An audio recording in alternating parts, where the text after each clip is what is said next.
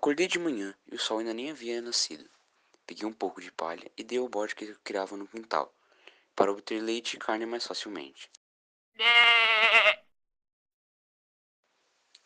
Depois eu fui diretamente à minha forja, que ficava do outro lado da vila de Moreibete.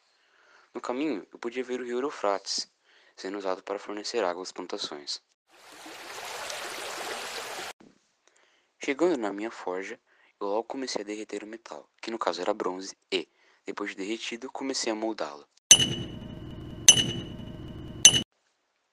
Pronto, eu fiz um machado.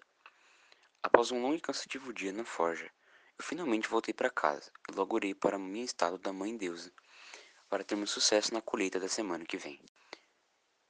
Eu também tinha estátuas com chifres de boi que ficavam ao lado do meu armazém, onde eu guardava minha comida em potes de cerâmica, como trigo e cevada, e meus outros instrumentos, como uma enxada e um tear. Fui pegar o meu tear, pois precisava fazer mais uma cesta para a colheita da semana que vem, mas bem na hora. Ah não, meu pote cheio de grãos caiu no chão, espalhando eles para todos os lados. Ótimo, agora eu vou ter que limpar toda essa bagunça e ainda ter que fazer outro pote.